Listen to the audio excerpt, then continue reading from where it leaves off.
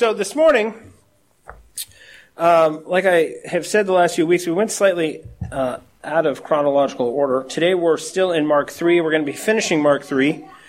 This week is the unforgivable sin. I switched that to this week because I thought maybe that would be a little hard to push on Christmas.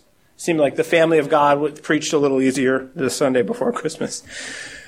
But even that, as I was prepping this week, I realized yet again, the way that the Lord works, I could have preached this just as well on Christmas as any day of the year. So that's because that's how the Word of God works. So the unforgivable sin, there's an easy answer to the unforgivable sin and a very complicated one. So just so that everyone is on the same page with me, this is the easy answer, okay? If you ever fear having committed the unforgivable sin, you have not committed the unforgivable sin. So just in your own mind, because this is something that gives this set of verses here, gives people a lot of trouble. And if you are ever afraid of having committed the unforgivable sin, it's a guarantee that you have not. Because someone who has committed the unforgivable sin doesn't care. Right? And so if you have a tender conscience about it, you're safe. Okay? That's the easy answer. So if you go away, if you get lost later in everything I'm going to say, just remember that. Even after everything I say, you're still a little afraid. Just think, I'm afraid, so I'm good.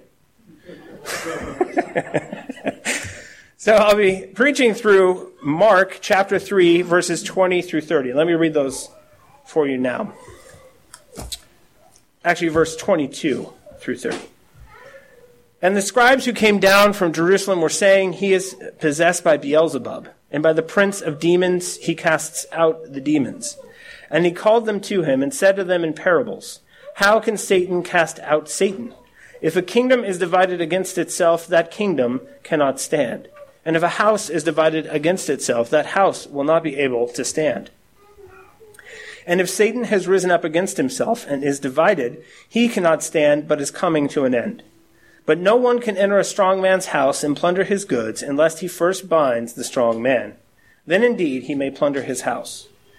Truly, I say to you, all sins will be forgiven the children of man, and whatever blasphemies they utter. But whoever blasphemes against the Holy Spirit never has forgiveness, and is guilty of an eternal sin. For they were saying he has an unclean spirit." Let's pray. Father, I thank you for your word. I thank you, Lord God, that at times it is extraordinarily difficult to understand.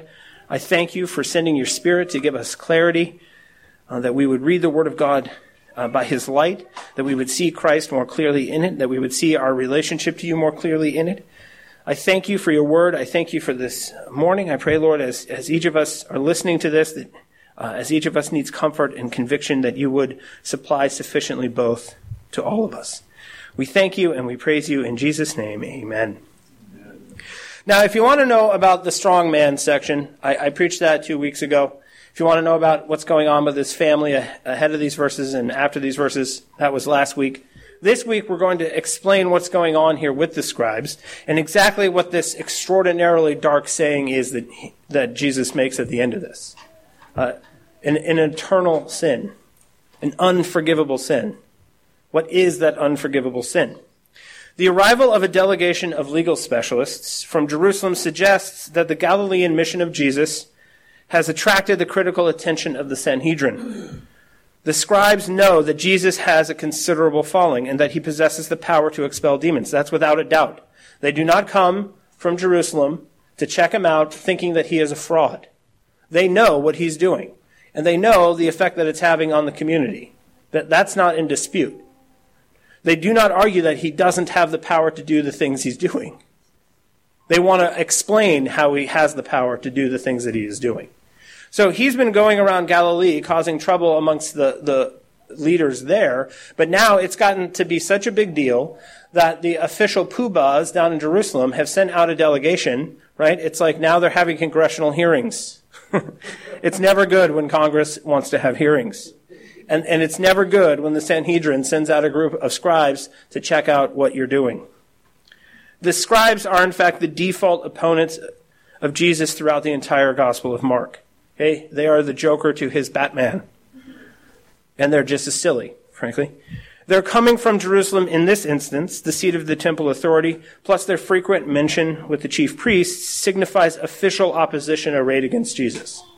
Okay, these are not just some local teachers. These are the people who are in charge of the nation of Israel. The people who are in charge, the leaders, are now paying attention to what Jesus is doing and what it means for them. Okay, it's gone, like I've said a couple weeks ago. If the local authorities are looking for you, it's pretty easy to hide. Once the federal government gets involved, it's pretty difficult. Okay, you can hide from a Seattle detective pretty easily. But when the FBI is looking for you, it gets a lot more difficult. And in this instance, this is what we have now. The fuzz has come down to check him out. The G-men, as they used to say. And at this point, their opposition is bolder and more confrontational than anything that we've seen. Note that they are spreading rumors. Okay, note that what it says here. It says, and the scribes who came down from Jerusalem were saying, and then Jesus has to call them to come before him. So it's not like they've gone into a meeting where he's at and they're making accusations to him. They're going around spreading accusations about him. So how official does that look? Right? Are these guys going after the truth? Are they going after it by the law of God? Or are they just, right? Are they just spreading rumors? They don't seem very professional in their conduct at this point.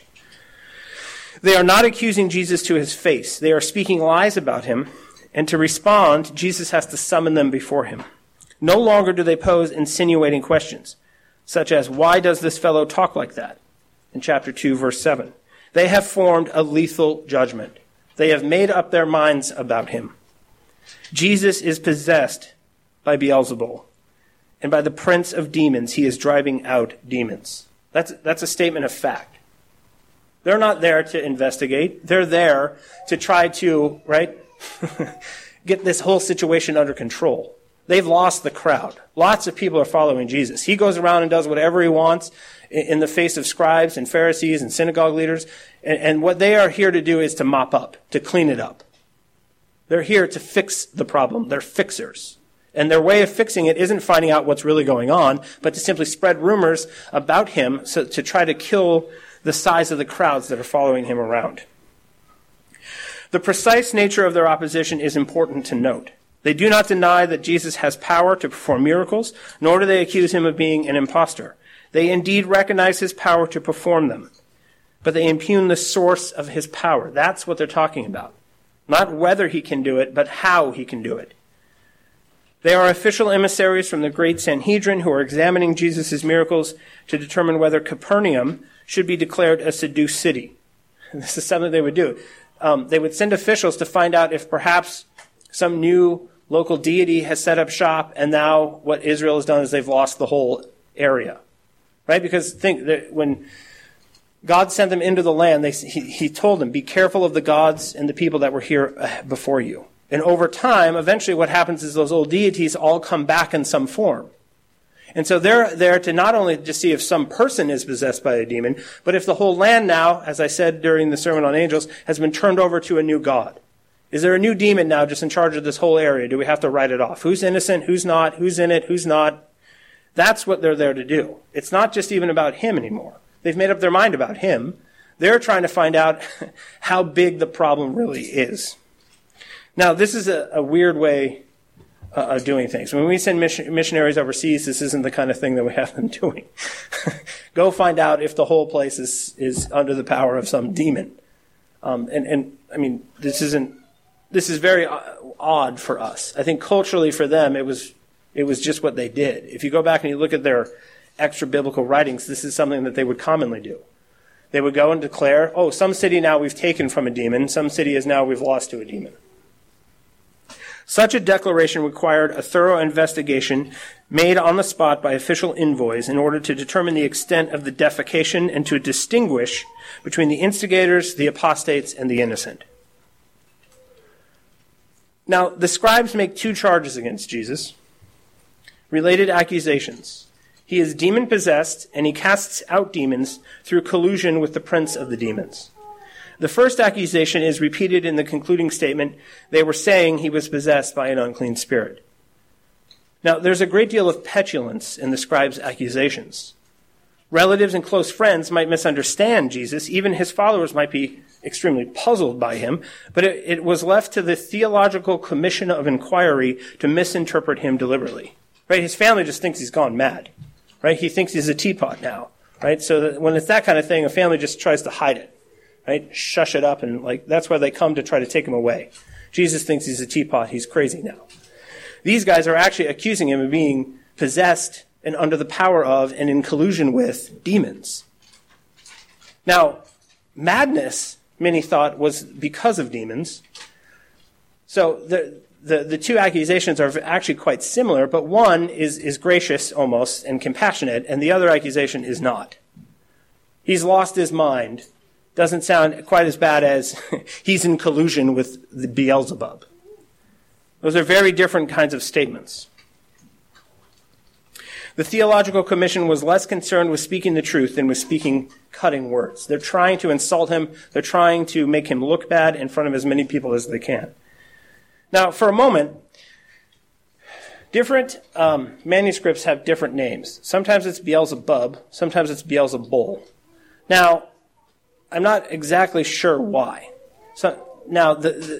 Because either name are the specific name of actual demons. They used to believe right? They were not like us. They knew the names of the demons that were setting up shop as demigods, as false gods in that region.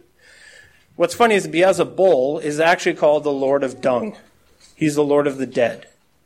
And Beelzebub is the prince of demons, the chief demon, the one in charge of all of the demons. So later on, it was discovered that really both demons are the same demon. So that's why the manuscripts have these two different names. Whether it's the Lord of Dung, the Lord of Flies, or the Prince of Demons, either way, it's not good.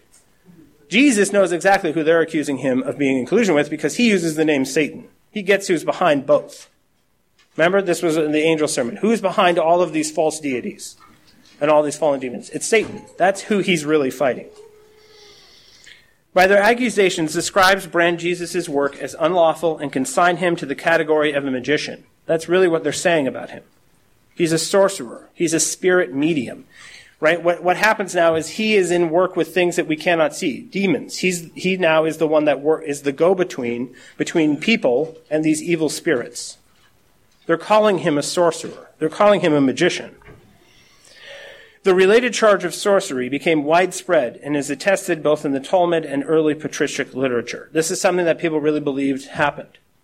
Right? Later on in Acts, they deal with a sorcerer, someone who has power, who's doing all kinds of things to get power, and is trying to pay the apostles later on to get the Holy Spirit because he wants that power too.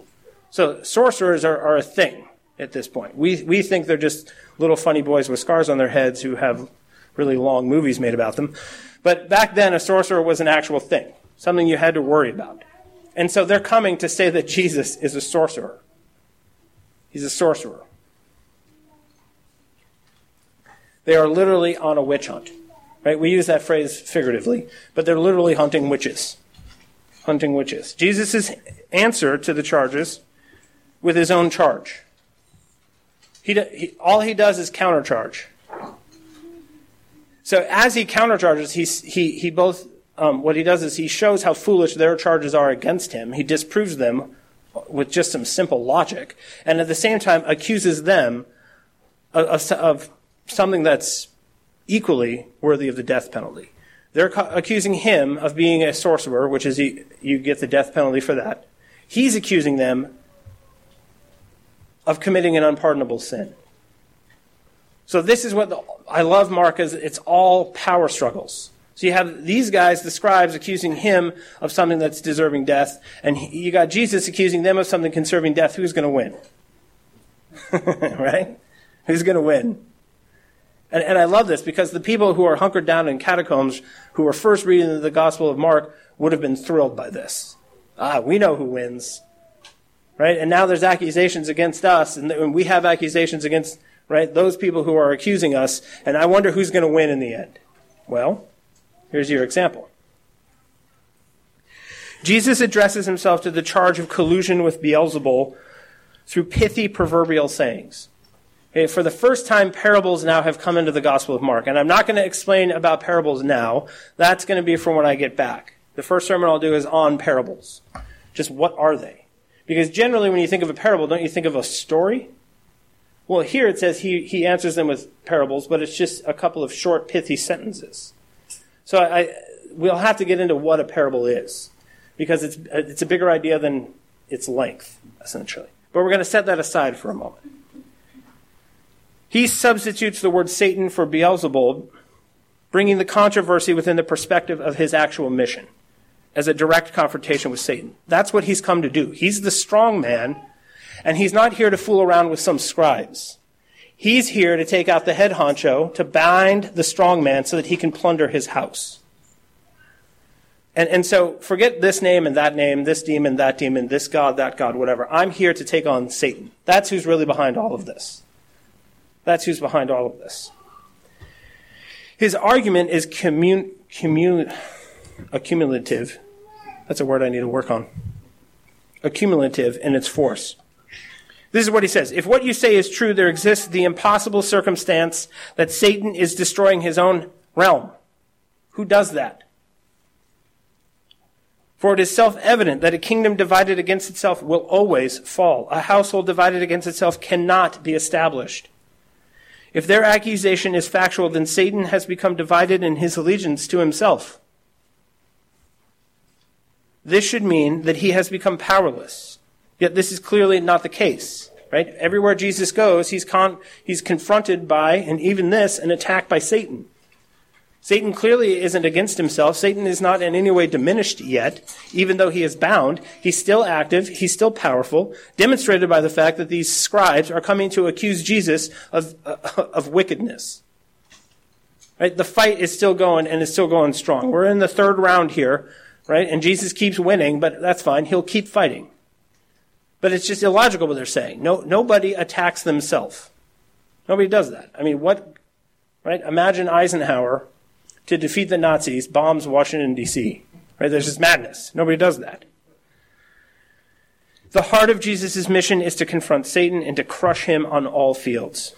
And in the fulfillment of his task, he is conscious of being the agent of overwhelming power. Right? He goes out in the wilderness and he whoops them there. He goes in the synagogue, there's a demon-possessed man, he whoops Satan there. He sits down. Turns out the scribes who are of his house, Satan's household, are out running around trying to plan on killing him, and he's whooping them there as well. Satan has nothing on Jesus. Jesus is winning in every front. Now, what's interesting here is, what is the household that's divided? Here you have members of the Sanhedrin, the leaders of Israel, accusing their rightful king of evil wickedness. So you have Israel fighting Israel. So which household is it that's divided that's going to fall? It's not Jesus's. Satan's is going to fall, but it's because Jesus is going to overtake it. The household that is actually in the most danger right now is the household of Israel itself. It's the kingdom that's divided against itself. In verse 28, we are given the first instance in which Jesus says something that he's well known for. He says, "Truly I say unto you." This is something that only he says. The word would be better translated as amen. So instead of truly, he says, "Amen, I say to you." Now, we usually say amen after a statement or a prayer, right? Somebody comes up here, we pray, and we all say amen to affirm what it is that has been said. We sing a song and we say amen to affirm what has been sung. We read the Word of God and we say amen at the end to affirm what's been read. Right? So it's like a preacher saying, "Testify, everybody."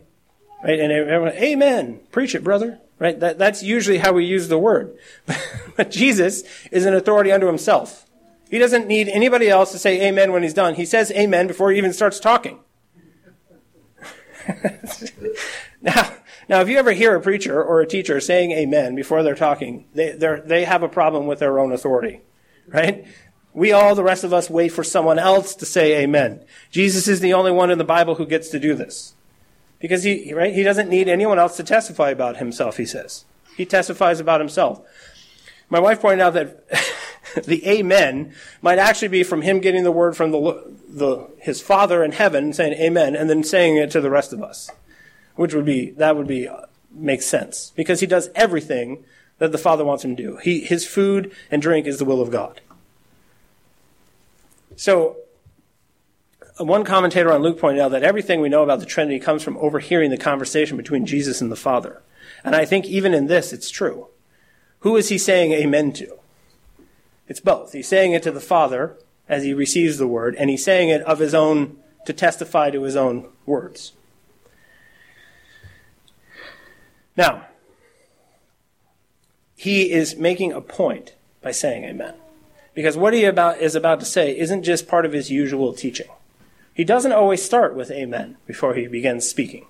But he's about to say something, and he really, really wants them to understand it. He really wants them to remember it. So he's adding a ton of emphasis right here before he even, in verse 28, begins to speak. And what does he say? As the true witness of the living God, what does he say? He affirms that all and every sin, any sin, will be forgiven men. All of them. With one fearful exception. Blasphemy against the Holy Spirit forever removes a man beyond the sphere where forgiveness is possible. Blaspheming the Holy Spirit, calling the clean spirit an unclean spirit, removes you from the possibility of forgiveness. Well, that is terrifying. That is a terrifying idea. Because I was not, right? So then it gets into all kinds of categorical questions. I was an unbeliever and cursed the Holy Spirit, rejected the Holy Spirit for 23 years before I became a believer. So did I commit the unforgivable sin? Well, clearly not, because I was forgiven and brought into the kingdom of God. So we have to be very, very careful from here on out. We're going to tread very lightly. Because there's two things going on here. One is that Jesus is saying this warning specifically, historically, to a group of people. Primarily, that is who this warning is to. There's a broader principle to be applied to the rest of us, which we'll get to. But we have to remember, this is Jesus in the flesh, speaking to men in the flesh. And he's not making a judgment on them like he's made a judgment, right? He is far more gracious than they are. They've made a final judgment about what the source of Jesus' power. He's not making a final judgment. He's warning them. And he really wants them to listen. He really wants them to listen. Blasphemy is an expression of defiant hostility toward God. The scribes were thoroughly familiar with this concept. They were the masters of blasphemy. It's later what they actually execute Jesus for. They know all about blasphemy. But who's committing it here? Who is supposed to be the safeguard of the honor and dignity and the law of God? But they're actually committing blasphemy by even this whole interaction with Jesus. In their world, it was called the profanation of the name. The profanation of the name, which generally denoted speech defying God's power and majesty. The scribal tradition considered blasphemy no less seriously than Jesus did. It's a death penalty in both of their minds. There are certain things, as wicked as we all are, that we just don't do. That we just don't do. A quote from the written tradition at the time says this: "The Holy One, blessed be he, pardons everything else, but on profanation of the name, i.e. blasphemy, he takes vengeance immediately." Now that's not in the Bible. That's in their tradition. Now, just to show you what the scribes think they know themselves and they don't. Because that statement that I just read is true. That's actually true. Now, here's an example. Here's an example from Scripture. This is how seriously God himself takes blasphemy. Before we begin to understand this, we have to actually understand how seriously God himself takes this sin. I go to Acts now, chapter 5, and I'm going to read verses 1 through 6. And listen to this. How seriously does God take blasphemy against the Holy Spirit? "But a man named Ananias, with his wife Sapphira, sold a piece of property, and with his wife's knowledge he kept back for himself some of the proceeds, and brought only a part of it, and laid it at the apostles' feet. But Peter said, 'Ananias, why has Satan filled your heart to lie to the Holy Spirit, and to keep back for yourself part of the proceeds of the land? While it remained unsold, did it not remain your own? And after it was sold, was it not yours to dispose? Why is it that you have contrived this deed in your heart? You have not lied to man, but to God." When Ananias heard these words, he fell down and breathed his last, and great fear came upon all who heard of it. The young men rose and wrapped him up and carried him out and buried him. He lied to the Holy Spirit. And he drops dead right there in the middle of everyone. Now, in case you don't know the story, they remove the dead body, and then his wife comes in later, and Peter asks the same question. And what happens to her? She drops dead as well. Now, the Spirit was moving all kinds of Christians at this point to sell their property and make a communal cup of it. We're going to put all of our money together, and we're going to support one another. The Spirit's leading all kinds of people to do it.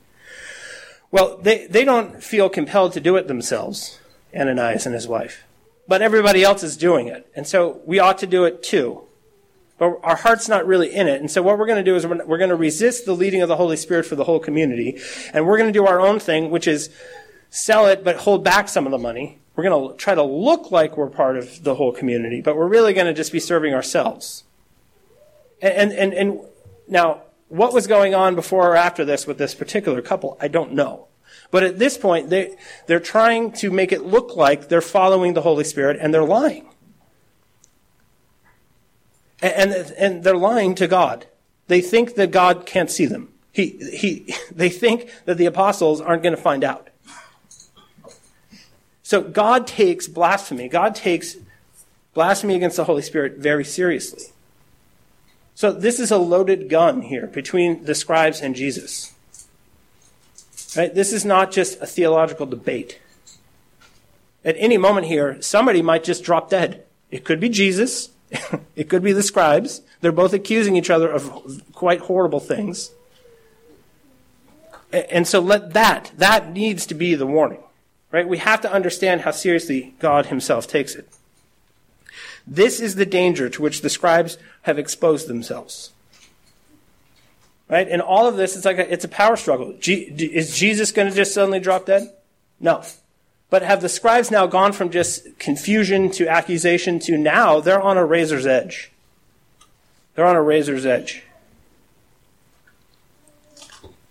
The expulsion of demons is a sign of the intrusion of the kingdom of God.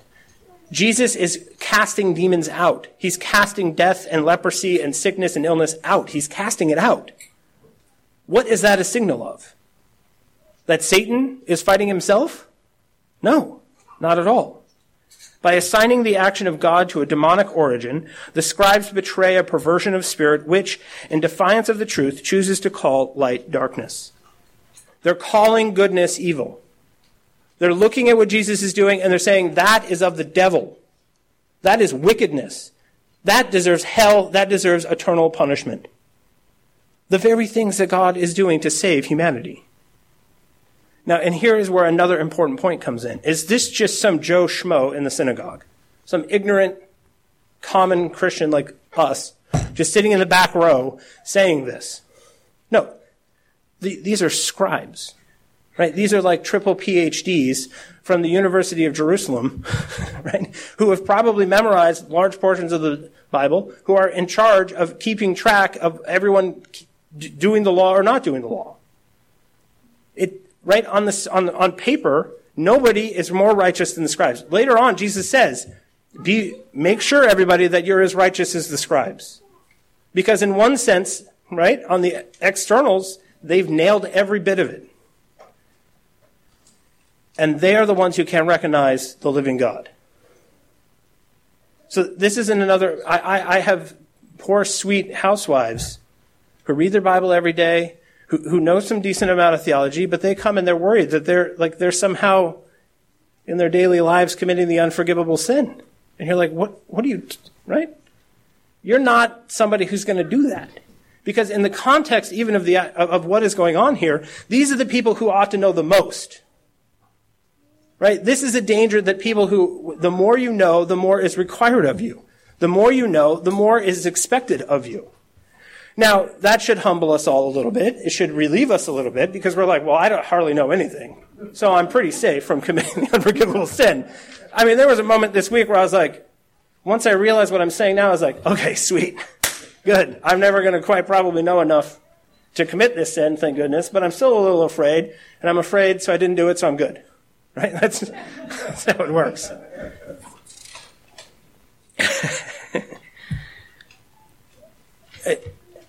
Jesus wants to warn these men. Okay, now we're going to get into another part of this. This is specific to who they're in danger because of how much they know and how much authority they have. And he wants them specifically to turn back and go the other way.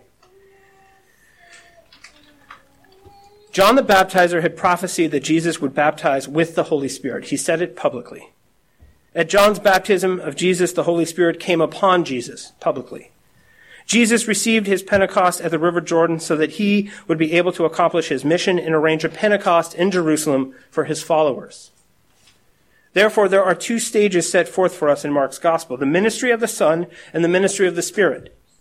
Right? At the end of the gospel, he talks about the Spirit coming, and in Acts, the Spirit comes, and you've got Jesus' witness, and then begins the witness of the Holy Spirit. There's two stages to the gospel in this sense. The gospel is established in Jesus, and it goes forth by the Spirit. This is important to remember. What the scribes from Jerusalem reject in Galilee will be offered again in Jerusalem by disciples from Galilee. Think about that. They've gone out to Galilee, and they're rejecting all this. Later on, while they're going to be in Jerusalem, these same scribes are going to hear these Galileans preach. And this is what it says in Acts 3:17 through 20. And now, brothers, I know that you acted in ignorance, as did also your rulers. But what God foretold by the mouth of all the prophets, that his Christ would suffer, he thus fulfilled. Repent, therefore, and turn back, that your sins may be blotted out, that times of refreshing may come from the presence of the Lord, and that he may send the Christ appointed for you, Jesus. Well, what do you send the Christ? Jesus came, and then we killed him. What are you talking about? Well, there's right, this is where you get into the ministry of the Holy Spirit. How are we all here united to the living God right now? Through the ministry of the Holy Spirit. So this is why he says, you can say whatever you want about me, Jesus says, but you cannot blaspheme the Holy Spirit. Because there's two stages of it.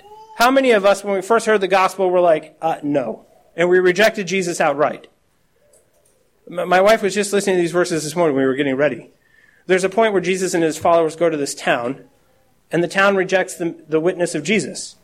So the disciples are like, okay, well, let's call down some hellfire on these guys here and mop up. Let's just destroy everything. And Jesus rebukes them because they don't understand the eschatological plan. They don't understand the big picture. Jesus is coming as one witness, and then the Spirit comes as a second witness. So think about that for a moment. You can reject Jesus. Most of us do all the time. But if you reject both the witness of Jesus and the witness of the Holy Spirit, and you die and you go before God, what do you got at that point? Nothing but eternal hellfire. That's the warning. Right? This is the warning. Everybody, because God is gracious and kind, has a certain amount of time. And you've got two witnesses. The law of God in the Old Testament, Paul makes this point in Hebrews. Right? Somebody is put to death by the evidence of two witnesses. Now, if you stand before God the Father in the final judgment, do you think he is not going to uphold the law? He's not going to suddenly be like, now because I'm God, I'm going to set aside the law, which was supposed to teach you about me all along, and I'm just going to start executing people by my own witness. No, he's going to call two witnesses. And the two witnesses are going to be Jesus and the Holy Spirit. And everyone at some point will be like, yeah, we rejected Jesus most of the time. And then the Holy Spirit will be like, whoa, hold on, Dad. I got him, okay? Because here it was in this one day, and I came and I opened his eyes, and he saw Jesus, and he cried out to Jesus, and he turned back to the first witness. It's like the Spirit is standing there on the edge of the abyss, turning people back towards Jesus. And I mean, once you ignore him and you go over the abyss, what hope is there for you? None. But what hope do you have until that moment? What hope do you have until that moment? Every sin will be forgiven, man. Every one of them. Every one of them. As long as you're on that road and the abyss stands before you and you haven't yet gone over it, there's still hope. There's still hope. There's still time. Do not grieve the Holy Spirit. Do not reject the witness of the Holy Spirit. If you are sitting there and you're like, Lord, Lord, open your word to me and let me understand it, and there you are, you read it, and by the Spirit you come to understand what it means, and you're like, no. I reject that witness. This is how people come at the end to say, Lord, Lord, to Jesus, and he says, I don't know you. Right? You have to accept both the witness of Jesus and the witness of his Spirit. Because the Spirit is the helper. He's the one that comes and convicts you of your sin, it says in John, teaches you everything that Jesus said. So you can't have Jesus the Savior without the Holy Spirit who teaches you that he is Lord of life. That he is guiding you every step of the way. You can't just have one without the other. Right? And we know you can't have spirits without Jesus. I would be very worried if you had spirits apart from Jesus. Right? You would be the people the scribes are talking about. Think about this for just a second. Think about what it means for you. Think about what it means for your neighbor. Think about what it means for your prodigal children. Think about what it means for your children sitting there now. Think about what it means for anyone that you know who doesn't know the Lord. Right? People thought Jesus, his family, he's mad. Look at him. He's not even taking the time to eat. He's not taking the time to sleep. And what did I say? He's zealous. He's zealous. He has a small amount of time. A small amount of time. And he wants to be about the work of the kingdom. Because once the timer goes off and we lie down in the ground and we've ignored both witnesses, what hope is there for us? But every sin, he says, will be forgiven man. Every sin. And then the Spirit comes and he testifies the fact that, yeah, what you did is sin. And then you feel that conviction. And he turns you back and your eyes turn, well, what am I going to do now? Right? Remember when you first believed and you thought, and you came to understand, this is sin what I am doing. What am I going to do now? And as soon as you cried out in that regard, what happened? What happened? Christ filled your heart. His love filled your heart. His will filled your heart. And all you wanted to do was to do what he does. All you wanted to do was to do what pleased him. Now, okay. So then you go wandering off along the trail somewhere and you get a little distracted by all the shiny stuff and the things of this world. And then what happens? You start to, in a sense, reject the witness of Jesus. Do you act all the time like he's the Lord? No. Do you act all the time like he's the Savior? Well, no way. Do you act all the time like you need his saving? No. But then the second witness comes and you either respond to it or you don't. You turn back or you don't. Hebrews 10:39. After all this about the two witnesses, right? I've taken everything that I've said here from Hebrews. At the end of this whole long section, he says this. But we are not of those who shrink back, are destroyed, but of those who have faith and preserve their souls. Those who shrink back in horror and say, oh, the atonement, that's just cosmic child abuse. That's disgusting. Oh, look at this, what it says in the Old Testament about homosexuality. Ugh. And people shrink back in unbelief. But when you sit down with the word of the living word, which is Jesus, and the Spirit testifies to you that even though I don't understand this, even though that this is very difficult for me to read, it is in fact the truth, you at that point have not rejected the witnesses, you've accepted both of them. And at that point, what is the battle cry at that point? Every sin will be forgiven us. All of them. Adulterers? Yes. Murderers? Yes. Those who fall away? Yes. Those who are prodigals for a time? Yes, that's what a prodigal is. It's someone who leaves and comes back. Right? I love that we call them prodigals and not apostates. I love that. It testifies in a way, it's hard to say. You hear the hope and faith even when people are talking about it.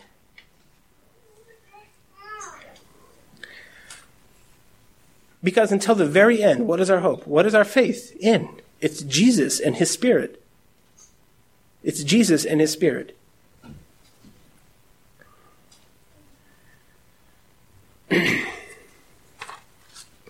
Think about those poor scribes. Think about the poor unbelievers that you know. If you think the doctor, the only doctor who's going to save your life, is actually right, a sadistic murderer, are you ever going to allow him to commit the operation? But imagine sitting in the doctor's office and you're like, I think this guy's a murderer, actually. I think he wants to poke me with stuff so he can kill me. Would you ever accept his help? You go to the apothecary, they call him pharmacist now, and you're like, okay, I need these drugs to save my life. And they're like, well, cool, we got tons of them. Let me go grab some. And you're like, I don't know, you look sketchy. Right? Is that poison back there? You would take the pills and would you take them? No. Right? These scribes are rejecting the very thing that they need to live forever. But it's by the grace of, right? He wants everyone to believe. He sends his Spirit out through the community of God, to and fro upon the earth, through his word. He wants people to turn back to Jesus. Be like, no, that guy's not a murderer. That's not wickedness. That's life. As hard as it is to understand, understanding it isn't the point. Believing that he actually is the great physician, the savior of souls, that is the point. I don't know how. I don't know when. I don't understand how the circumstances are going to work out. But the only hope to have every sin forgiven is Jesus Christ. And thank God it's the Spirit who helps us to understand that. I'm going to read, in closing here, some verses that are very personal to me. Paul is somebody that I feel a great affinity for. Not quite as much as Peter, but Paul and I understand one another. And so you're thinking of the unbelievers that you know, the people who are straying, the people who have wandered, the people who are rejecting the witness. Listen to this. This is Paul. Listen to what he says in 1 Timothy in the first chapter, verses 12 through 17.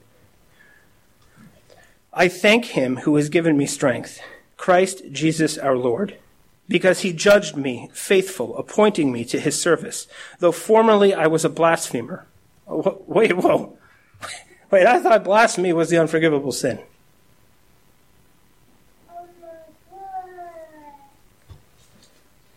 I was a blasphemer, a persecutor, an insolent opponent. But I received mercy because I had acted ignorantly in unbelief. And the grace of our Lord overflowed for me with the faith and love that are in Christ Jesus. The saying is trustworthy and deserving of full acceptance, that Christ Jesus came into the world to save sinners, of whom I am the foremost. The only point of doctrine I'd ever like to dispute with him is that one. Because I hadn't been born yet is the only reason I think he said it. But I digress. He goes on to say, but I have received mercy for this reason, that in me, as the foremost, Jesus Christ might display his perfect patience as an example to those who were to believe in him for eternal life. To the King of the ages, immortal, invisible, the only God, be honor and glory forever and ever. Amen.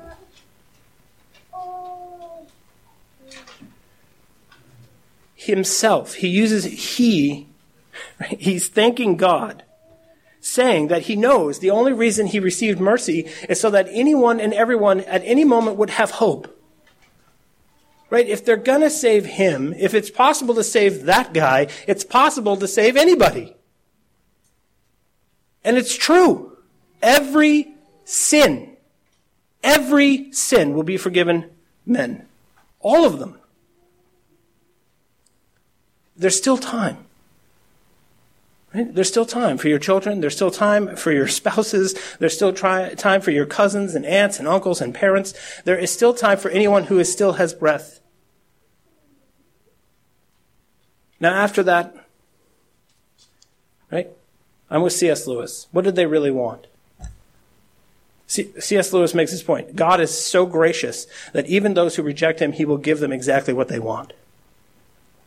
Eternity without him. And at that point, that's a whole other sermon about things far too deep for me to understand, that we would look at that and say hallelujah and amen, but we will. But for today, this part that ties people in knots about the unforgiven, think of the hope. Every sin will be forgiven man. Every one of them. As long as there is time to hear these two witnesses. And so as a church, as a community, what then is our calling? Why did you receive mercy? simply because you're amazing and you can sit around and be like, yeah, dude, I'm pretty sweet.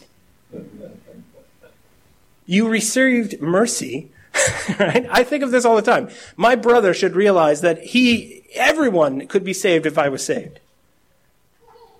Because he says, why you? He's asked me that, and I'm like, hey, dude, that is the conversation I'd like to have, right? Right? Why me? I'm with you all the way. And if me, anybody. I love it. This is my dad all the time. We start talking about family. It's the holidays. And the list, perhaps, of those who I have a little bit of doubt about gets longer. And my aged, believing father is like, listen, God saved you, man. Do you remember you? and this is what Paul is saying. There is hope. They are prodigals. They are your neighbors who are unbelieving, right? People who knew me before I was a Christian, right? I remember this one guy's like, oh, you're just not a believer yet. This old neighbor of mine. I was like, what does that mean? Right? Now, did he have a word from the Lord? No. His hope was the same hope of the living God. That God would save anybody. God will save anyone and everyone. All sins will be forgiven.